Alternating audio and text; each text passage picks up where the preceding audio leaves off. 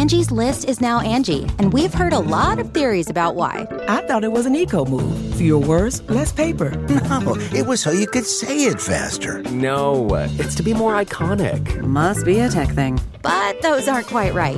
It's because now you can compare upfront prices, book a service instantly, and even get your project handled from start to finish. Sounds easy. It is, and it makes us so much more than just a list. Get started at Angie.com. That's ANGI, or download the app today.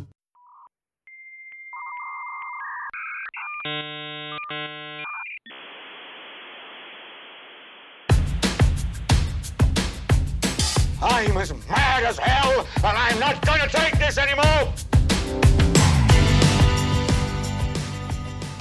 Hey friends, welcome back. Man, this is a hell of an episode.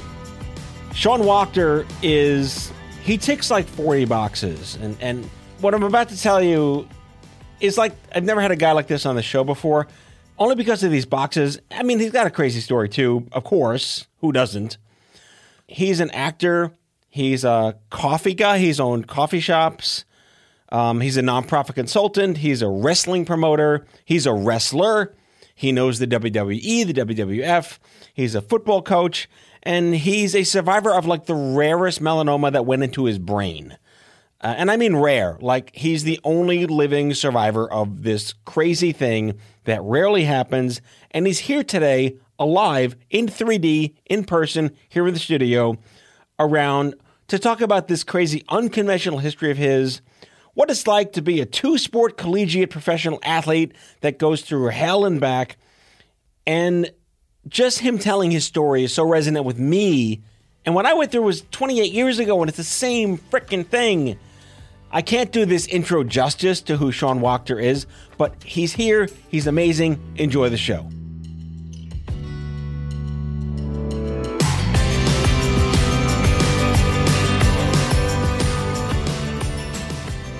Dr. Wachter.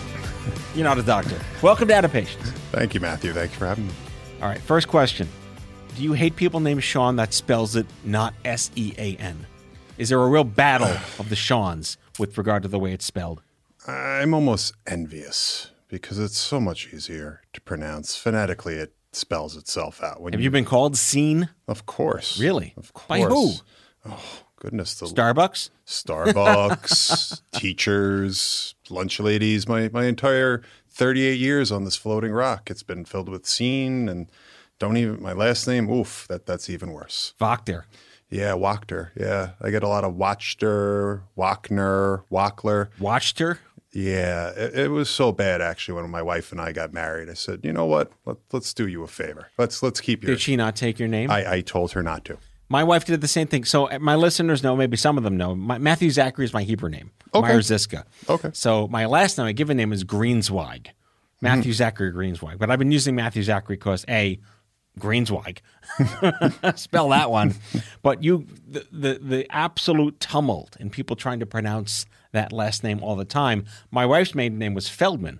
I'm like, please keep Feldman. So she's not Jessica Feldman Greenzweig, because that's the worst credit card limit of type on there. She's just Jessica Feldman. So we both did the right thing in the spirit of our spouses. I figured I owed her one, being she was kind enough to marry me. Yes. Let me make her life a little easier so people aren't going, oh, Mrs. Wackler, Wachter, Nope, good. My daughter, though, she's stuck with it. Yeah, like my kids are Greenzweig. Okay. So I'm Matthew Zachary. She's Jessica Feldman. My kids are Kobe and Hannah Greenzweig.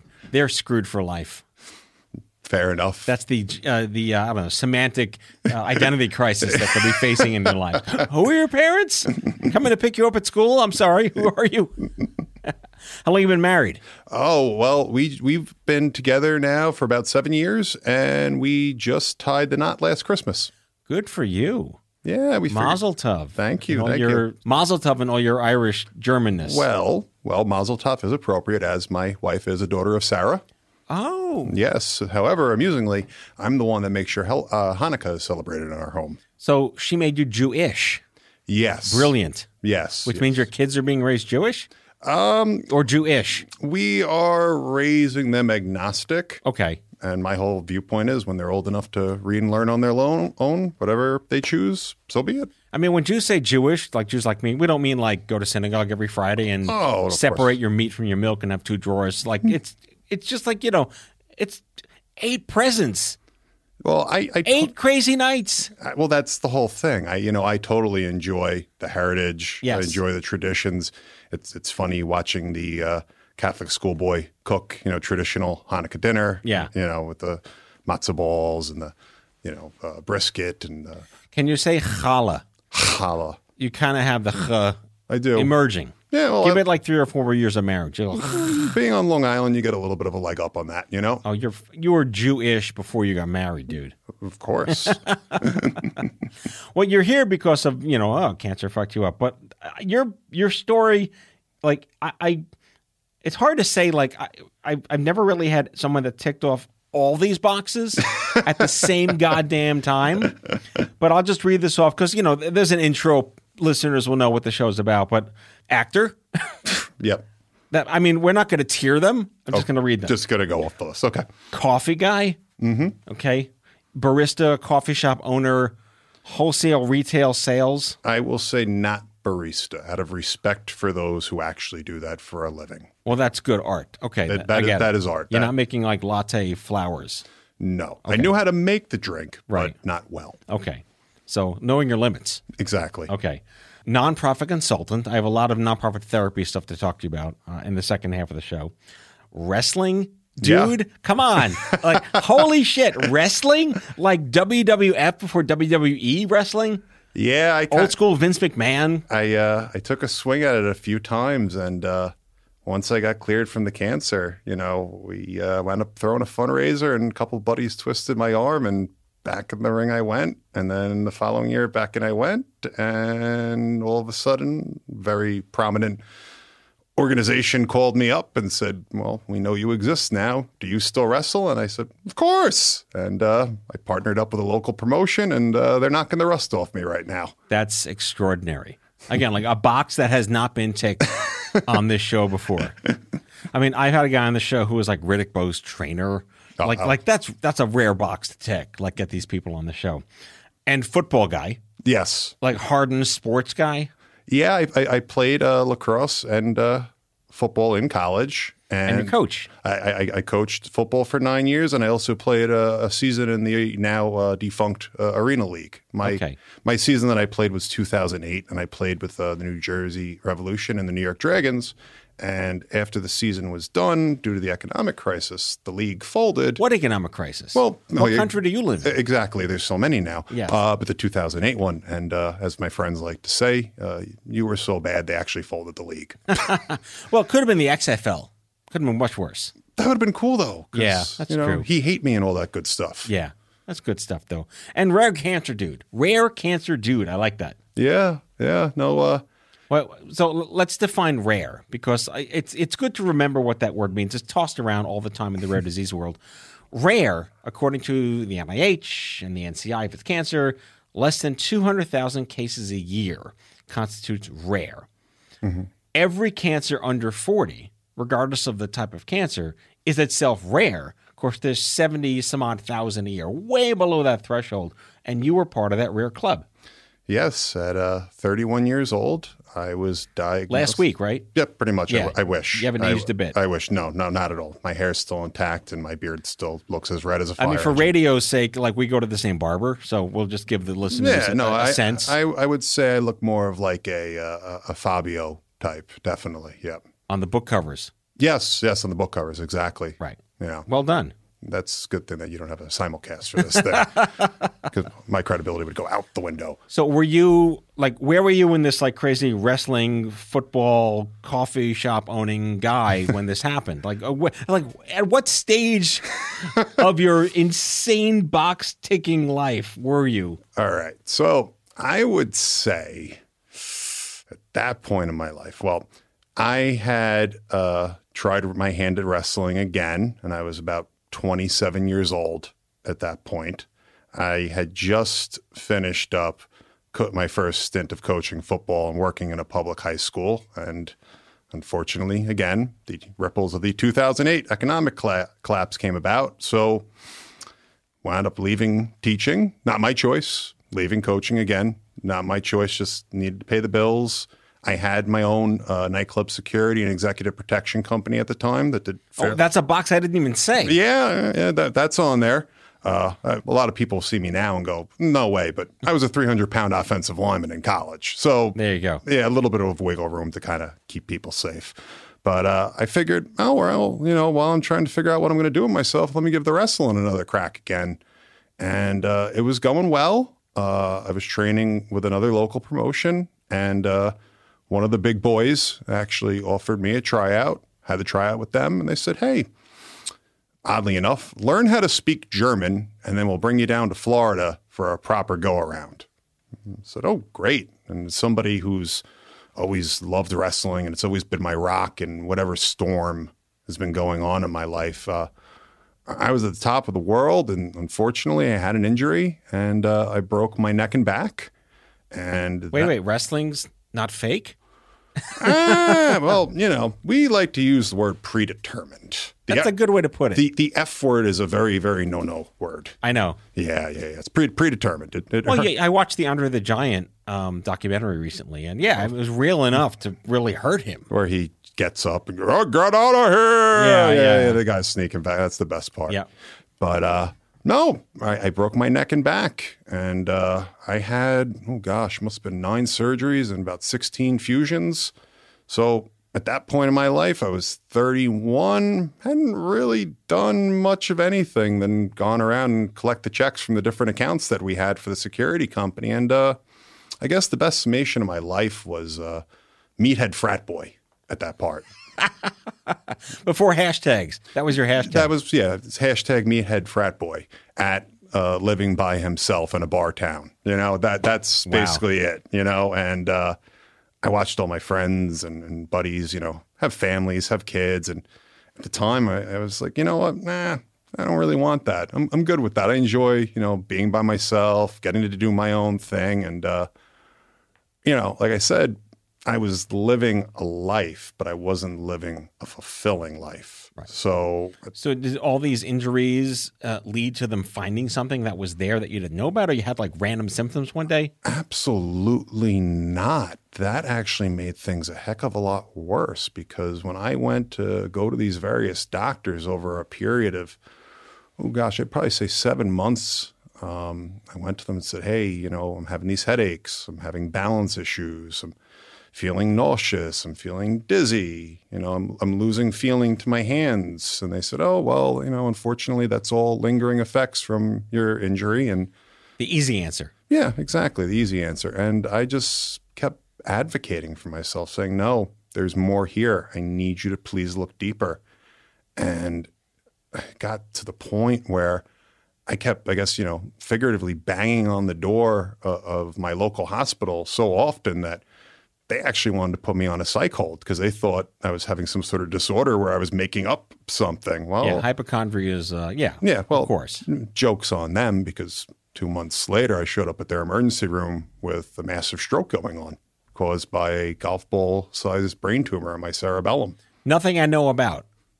Nothing I know anything about. No, a golf ball-sized tumor in your cerebellum. No. Oh, wait, I had that. Yeah, exactly. So tumor buddies right here. But again, while all this is going on at that hospital, they go, we're just going to treat you like you have a head cold, and you're too young to have a scan. I had to use some coarse language in order to get that scan, and within 30 seconds, they knew exactly what was going on. And, it was kind of like, all right, well, now I'm right, but, oh, wow, now that I'm right, what's my prize? And, you have cancer. Yeah, I'm endlessly nodding my head here because this is exactly my story, 100%. And this was in the 90s, of course. So, it sucks you have to have real symptoms for them to take you seriously. But at the same time, is it fair for them to just say, oh, you have a brain tumor when you're 31 years old, which is extremely rare?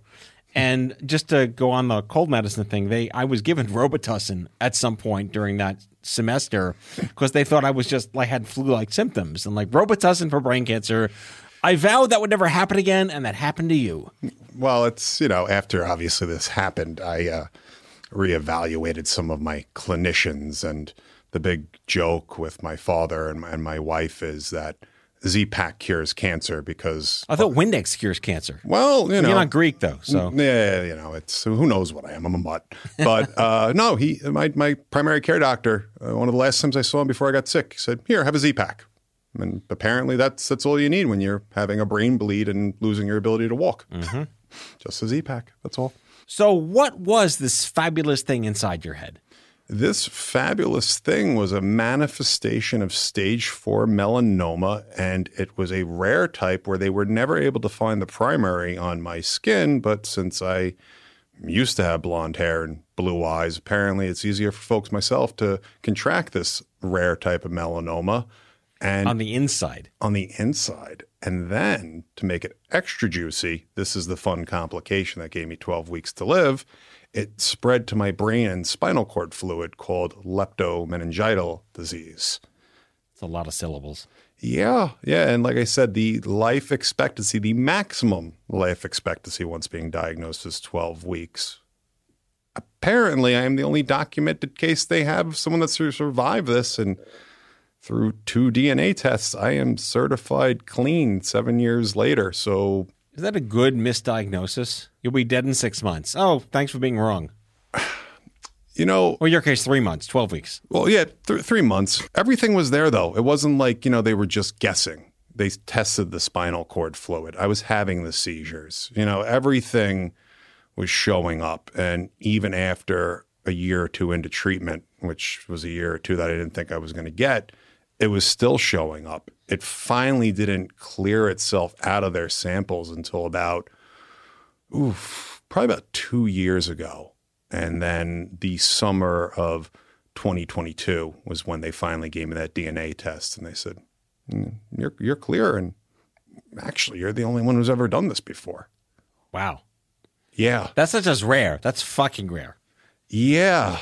And like we were talking about earlier, you know, I get this news and everyone all of a sudden is like, oh, you need to have a party. And I said to myself, I got awful survivor's guilt, you know. That's a real thing.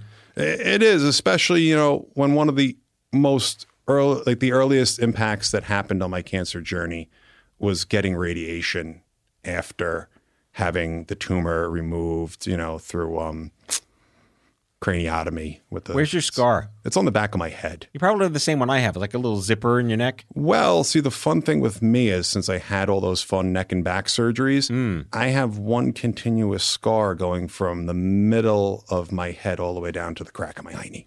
Oh, my goodness. Yes. Now, that's a zipper. No, that's a zipper and a half. So. I like you said hiney. Yeah. Have you heard the show? I haven't. I just know that eventually. It's a very 70s, 80s Gen X way to say it. I like it. I got to say it because I know my boss may give a listen. Okay. My wife is going to listen. I'll take it for the team and just say fuck every single other sentence. How's that? You'll have to use because that's my normal go-to. Yeah, okay. I get it. Thank you. Reputation, all sorts of good stuff. Thank you. Yes. So when I got that DNA test, it's just it's gone. No, it's gone. It's gone. And my buddies say, "Hey, have this party." And like I said, I had this terrible survivor's guilt because you're the only one. I know. Well, also too, when I first started getting treated, and they were clean. Wait, watch the table. Oh, sorry again. You gesticulate pretty well. I'm just like, damn it. I'm gesticulating. I'm flaring. You know, when my wife hears this, she'll probably be like, "I know exactly how you were doing and what gesture you were doing at that time." Right. Yeah. Too much talking with my hands. You know, that's why I told you we have to reevaluate that whole being Irish position. No, it's good. It's dynamic. Like your actor genes are showing through. But let's get to that after the break because I'm just enthralled, and we're going to spend a lot of time, listeners, about 80s wrestlers. So we'll be right back after the break from I don't know. Hulkamania 84. Fantastic.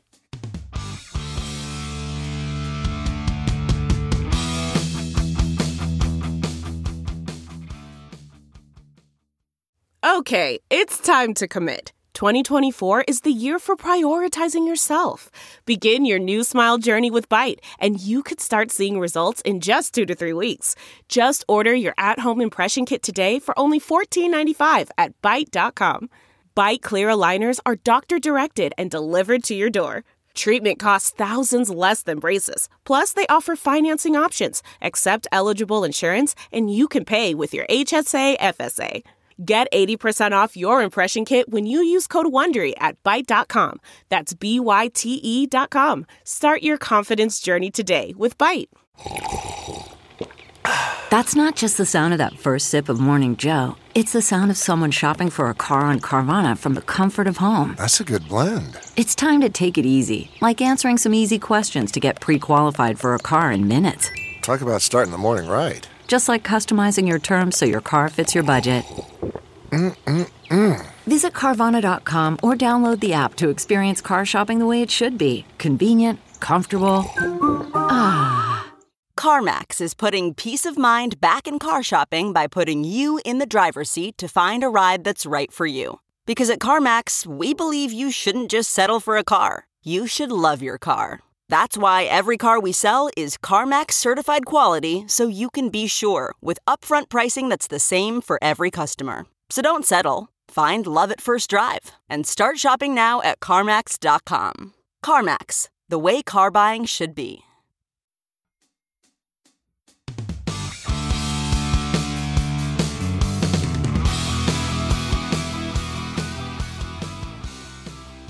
All right, acting. Okay. Is it fair to say wrestling and acting are in the same Venn diagram? I would say they're in the same Venn diagram, but I would say that they exist in a bigger universe. I would basically call it art. Much like music can be art, acting could be an art, wrestling could be an art, painting could be an art. It's all just different mediums of expression and art. And even with music, I've always said if it's written well and performed properly, I don't care what the genre is. I will listen to it, I will enjoy it, and take it for what it is.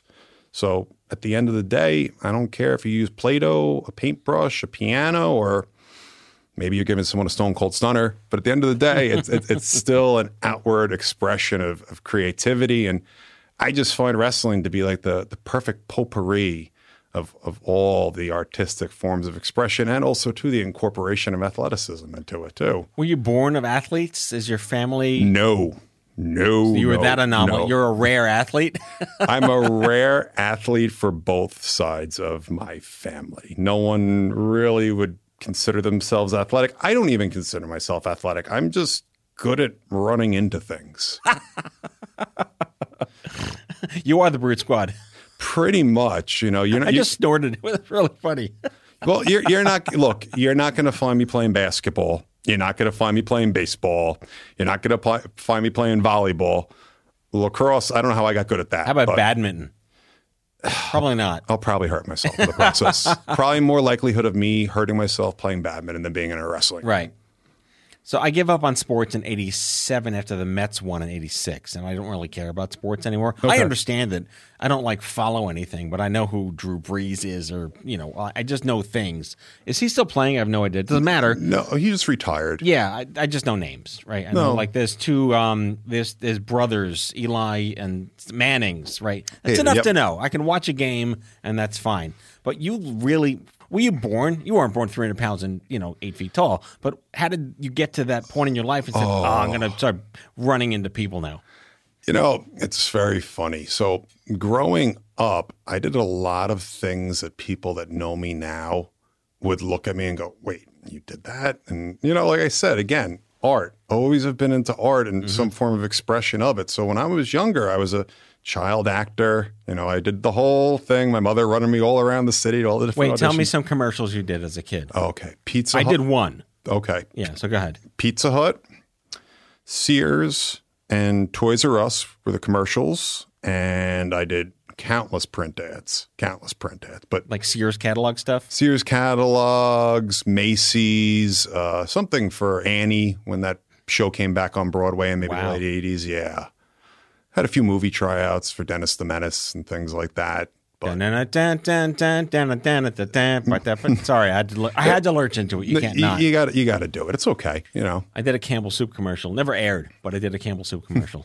Well, my father gave my mother 1 year. She said, you have 1 year to get him off the ground with this, and then he's got to be poured into school. And and I think it was more so her tiring, and I don't blame her, because back then with no cell phones, you'd get a phone call out of nowhere on your house phone, if anyone even knows what a house phone is anymore. Right, the quartered rotary yellow exactly, thing. Exactly, yeah. And there's only one in the house, so the cord's 1,000 feet long. Yep. Yeah. And then it's just having to run into Manhattan in the mid 80s, pushing the stroller around with me and rushing to get there just in time. So I think she had her fill with that. And that was the end of that. But from there, I went on and did the church choir. I did some musicals. Baritone or an alto? I was soprano, believe it or not. No. Yes. I was very Not a castrato? Oh, I might as well have been. You're a soprano. My God. Another fucking box to check. All right, keep going. Well, I eventually became a bass, but, right. Soprano. And like I said, I did a lot of musicals and then a lot of other acting, just straightforward, school plays and stuff like that. Favorite musical? Favorite musical. I'm going to have to go with Hairspray. Wow. Yeah. Very nice. Yeah, that's a big one in our house. Any reason why? I think it does a great job of highlighting the ignorance from that time period and really, honing in on the diversity and the acceptance that we're still, unfortunately, striving for today. So I played Charlie Brown in 3 separate stagings of Your Good Man Charlie Brown across 4 years. Wow. How many did you get a lot of awards for that? In 3rd grade, we had cupcakes afterwards. Okay, that counts. Yeah. Okay, so award-winning actor then. I'm an cupcake award-winning actor. And then you have a box to check off. You have a SAG card?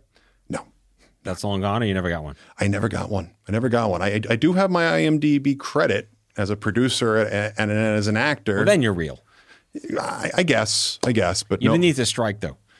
Yeah, I need the SAG card. Yeah, as of this recording, the strike is over.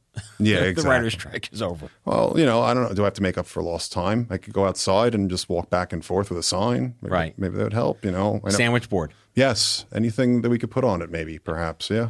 All right, so let's talk 80s wrestling, because that was the hook of the world back then. No one even knew. I mean, fine, Bruno Sammartino, who's this guy, right? And then all of a sudden, Hulk Hogan shows up. Yep. And everyone, at least everyone probably my age, between maybe 45 and 55 at this point now, lost their goddamn shit.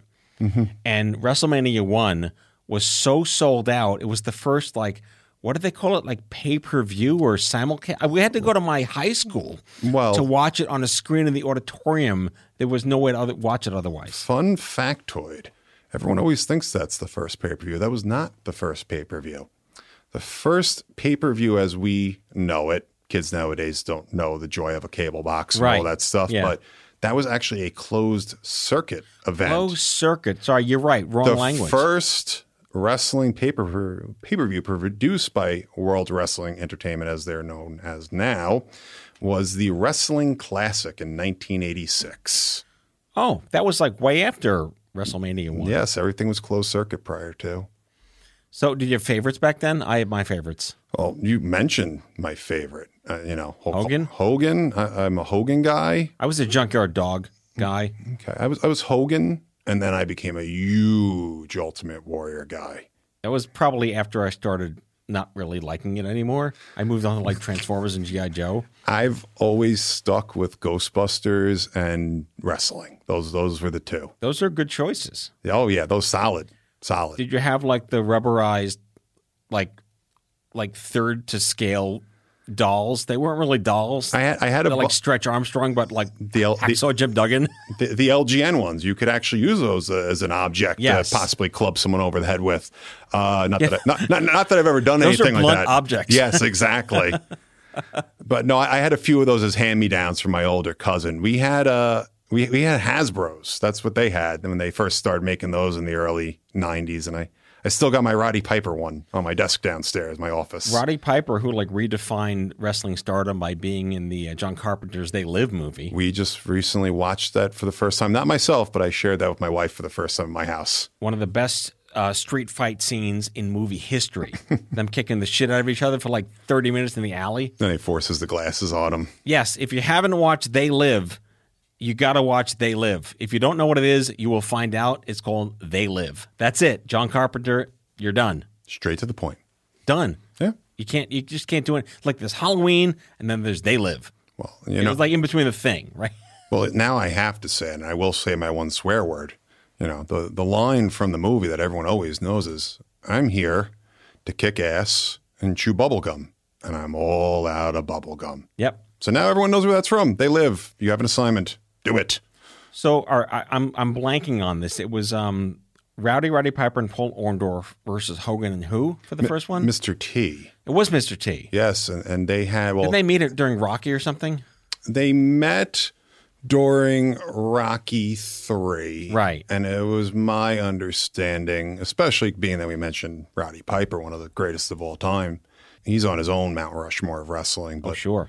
Apparently Mr. T was very difficult to work with. And I can see that. He wasn't very respectful of, as wrestlers call the business. And I think Roddy Piper had to kind of let him know, if you're not willing to play ball, I'm going to make you play ball. And that's kind of the urban legend that goes around the campfire, and I've seen it on a few documentaries. So, yeah, you had Mr. Wonderful, and you had Roddy Piper on one side with... Well, Randy Savage showed up and like, holy shit, who's this guy? Exactly. Right. Well, that guy never wore the same outfit on television. Really? More than once. Yeah. That was like the Liberace of wrestlers. Yep. He was amazing. He was great. Another one before his time. There's certain wrestlers that get credit for, an overall package and the pomp performance. And then there's like I just said, there's a separate Mount Rushmore of wrestling where you have guys like Roddy Piper and even Macho Man, where it's like, these are all-time greats, but they're great for actually the wrestling itself, and the attention to detail. Macho Man was one of the first guys that actually went ahead and would plot out his matches, again, predetermined. Sorry. But everything's choreography. It's really hard to remember, too. Yeah, it is. A lot of times when you're in the ring there, you kind of have a roundabout idea of what's going to happen, but things change on the fly, and while a lot of people may think we're just talking nonsense to one another, we're actually giving each other instructions. And then there's also like someone like George the Animal Steel was like a professor at Harvard or something too. Yes, he was I think a college professor. I know for sure that he was a high school gym teacher and football coach. Right. All the alter egos. It's yeah. Extraordinary. But these are the folks that paved the way for, Dave Bautista and The Rock and John Cena, right? No, it's incredible now where Hogan was one of the first ones to do it, make the transition to Hollywood. But I think we saw, unfortunately, no one's going ahead and speaking about the critically acclaimed film Mr. Nanny anytime soon. Oh, yeah. That's a rewatchable for sure. Or Suburban Commando. Yeah. No one's bringing those up. But now...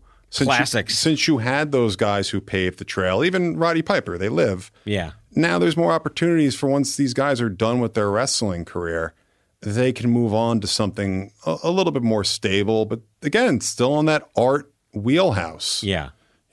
From what I understand, studios love wrestlers because of the fact that they don't have to hire a stuntman. That's true. Added bonus. Exactly. Well, it's all theater. Everything comes down to theater. Exactly. That's all it is. People want to be entertained. Oh, you're not entertained.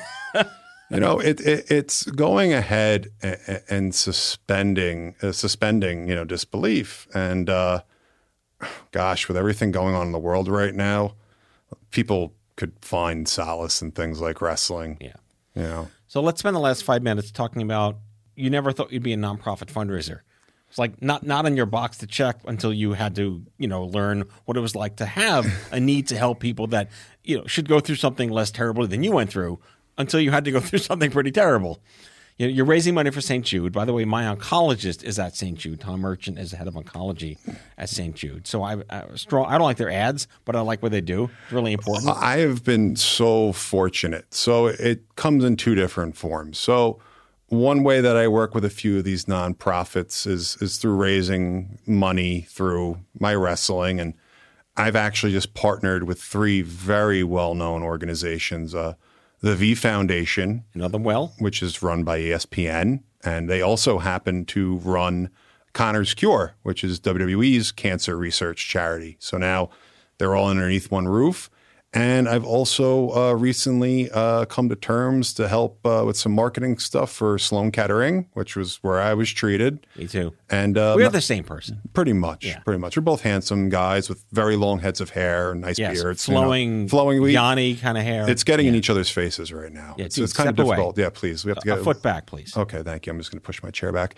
And I'm also getting a chance to work with Melanoma Research Alliance, and that's something I'm very happy about, but they're also very happy about it as well, as being that I survived lepto and no one else has done that. So now, everything I do, especially the wrestling, while it is a little bit of a self-serve, it is great that it gives me a platform to put myself out there and people to look and go, hey, if this knucklehead can still chase his dreams, get married, have a kid, function as a high-level corporate executive, then maybe there's a chance for me. And that's all I really wanted to do, was just show people, like, if I can do it, you got this.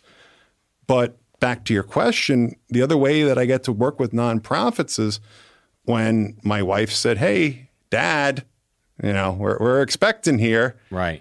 I said to myself, okay, well, I need a little bit more security than owning my own businesses. My wife was a New York City school teacher, and we both agreed that we wanted her to raise not only her daughter, my stepdaughter, but raise our own daughter. Oh, it's easy. Piece of cake. Part-time job. Well, isn't it? I have two. It was a no-brainer to raise two kids. Well, I just said, you know what? It's your turn to stay home. So that's when I figured, you know what? Time for me to go out to pound the pavement a little bit and figure out, where can Sean fit into this work world now that I've put the cancer behind me and everything else. And I wound up getting a wonderful job at a company called Gig USA, and they really believed in me and gave me a shot, and I'm their business development manager. And it's kind of basically like, hey, pick the organizations you want to work with, which is great because I get to really go out of my way for an organization like College for Cancer for College.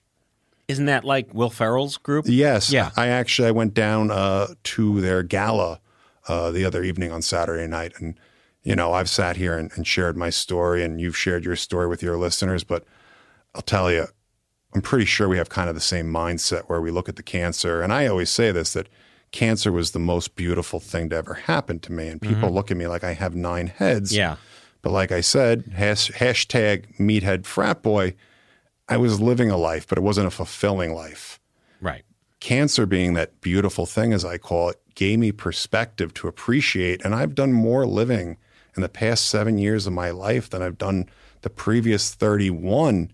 And in talking to some of these kids that are just either going into college or getting out of college, but they've gone ahead and they got sick when they were like 8 years old. And they have the same mindset that we have. And it's just like, holy goodness! Like, well, we've been given gifts. Yeah, and we can try to answer the question, how the fuck are we still here? Which is another podcast. To do this. I love that you list on your LinkedIn profile, by all accounts, I'm not supposed to be here, but I'd rather say that you're past your expiration date. Yeah, I'm the zombie. Yes. So again, like Sean Wachter. Well, I've never been a wrestler. I played football once and broke my hand, so I'm playing that again. I'm not a sports person. I've never owned a coffee empire. But I did have a golf ball-sized tumor in my cerebellum as a young adult with rare cancer, and we do a lot of stuff in nonprofit consulting as well, and I'm a wrestling nut on the not wrestler side. But I want to find on eBay the original WWF cassette tape from 1980 something. But I'm thrilled to physically see you here in person. Not the last time, my friend. So thank you for sharing everything with us and giving us a bit of a retro throwback to the 80s and 90s. And if I could just give one shout out, so to speak. Okay, my mic's been cut.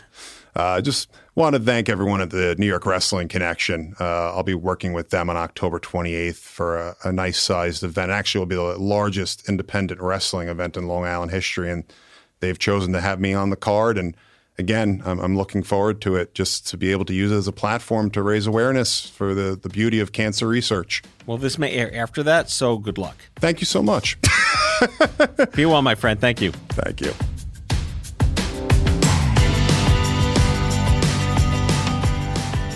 Out of Patience with Matthew Zachary is an Off-Script Health production.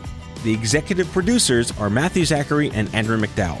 It's mixed and edited by Kyle Moore. If you like the show, ratings and reviews are always welcome. Leave us a message anytime at 855-AUDIO-66. That's 855-AUDIO-66 to share your healthcare shitness with us, and we might just play them on the air on a future episode. For more information about this show and Off-Script Health, visit offscript.com. That's offscript, no T.com.